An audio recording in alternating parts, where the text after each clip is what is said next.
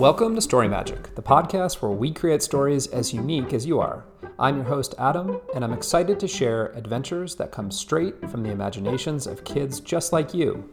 Whether it's a tale about a brave astronaut cat exploring the galaxy, or a mysterious adventure of a talking tree in a hidden forest, this podcast exists to bring your creative ideas to life. So how does it work? It's simple. If you have a fantastic idea for a story, submit it to us via the link in the show notes. We'll pick the best ones and write a one-of-a-kind story that will be featured on our podcast. Are you ready to dive in? Awesome. Let's make some story magic.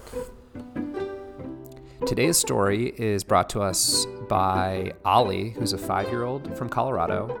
Ollie loves to run fast, and his favorite place to hang out is the museum.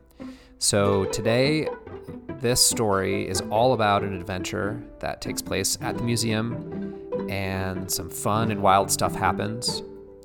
And it's inspired by Ollie's favorite movie, which is Home Alone.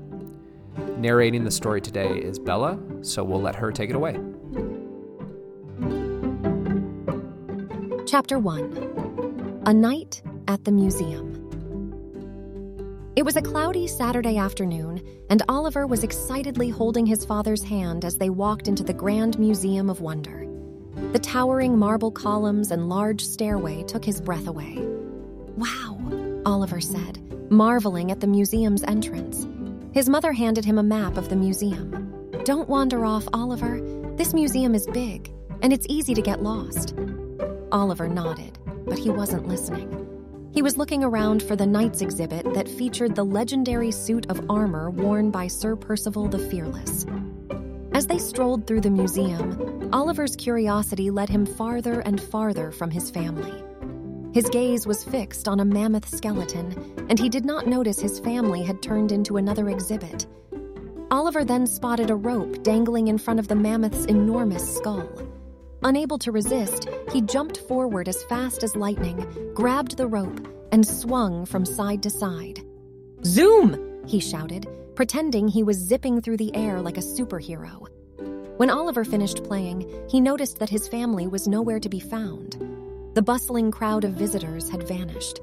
Panic started to rise in his chest, but he remembered the advice his father always gave him. "Take a deep breath, Oliver, and stay calm. Remember, when you need help, just ask someone nearby." Since no one was in sight, Oliver retraced his steps to find his family. With every echoing footstep, the museum seemed to grow darker and quieter.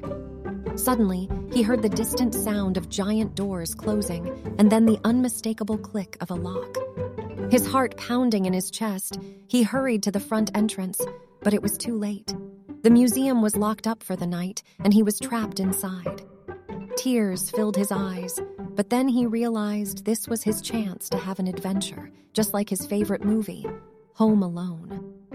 With newfound excitement, Oliver wiped away his tears and put on a brave face. As Oliver ventured through the exhibits, each one seemed more magical at night.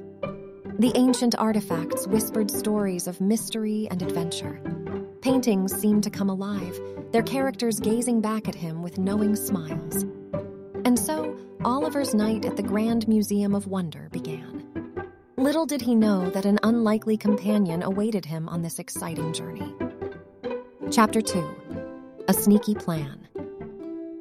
Oliver walked up to an imposing display of Egyptian artifacts.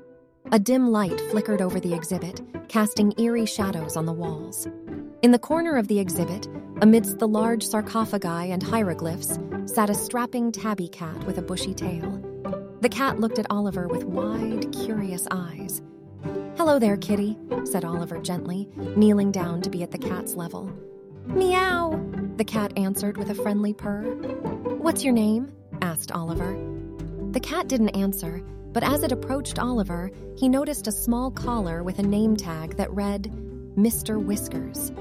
"Mr. Whiskers, huh? I like that."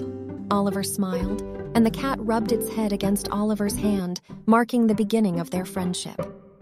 As they explored, they came across the Knights exhibit, which Oliver was excited about. He ran towards Sir Percival's legendary suit of armor. "Zoom!" Oliver shouted as he raced on, Mr. Whiskers trailing after him. Suddenly, they both heard a faint, mischievous giggle that sent shivers down their spines. It was coming from behind an enormous shield. With caution, Oliver and Mr. Whiskers crept closer to investigate, and that's when they caught a glimpse of two sinister-looking figures dressed in black and wearing fox masks. They were none other than the sneaky Fox twins, Felicia and Fernando. Oliver and Mr. Whiskers eavesdropped as the Fox twins revealed their plans to steal the museum's most valuable artifact, the legendary ruby amulet of Karnak. Oliver's eyes widened in disbelief, and he gripped Mr. Whiskers' fur tightly. Gathering courage, he whispered to his feline friend, "We must stop them." With determination, Oliver devised a plan. Over the next few hours, he and Mr. Whiskers gathered items from around the museum and set up booby traps to outsmart the thieving Fox twins. They secured tripwires near heavy sarcophagi. They placed marbles near the dinosaur exhibit to make the floor slippery. And they hung a security net near the ruby amulet of Karnak. Oliver and Mr. Whiskers shared a proud look. Now it was time to wait. Chapter 3. A Hero is Born. Determined to save the ruby amulet of Karnak, Oliver and Mr. Whiskers hid behind a large tapestry. The devious Fox twins, Felicia and Fernando, moved stealthily through the halls of the museum, unaware of the surprises waiting for them. As the twins entered the Egyptian exhibit, Fernando's foot landed on one of the tripwires. A massive sarcophagus began to topple over, narrowly missing him. Felicia laughed nervously. "That was close." The Fox twins continued toward the dinosaur exhibit, only to find themselves slipping and sliding on the marbles. They barely managed to regain their balance while Mr. Whiskers and Oliver exchanged excited glances. Their traps were working.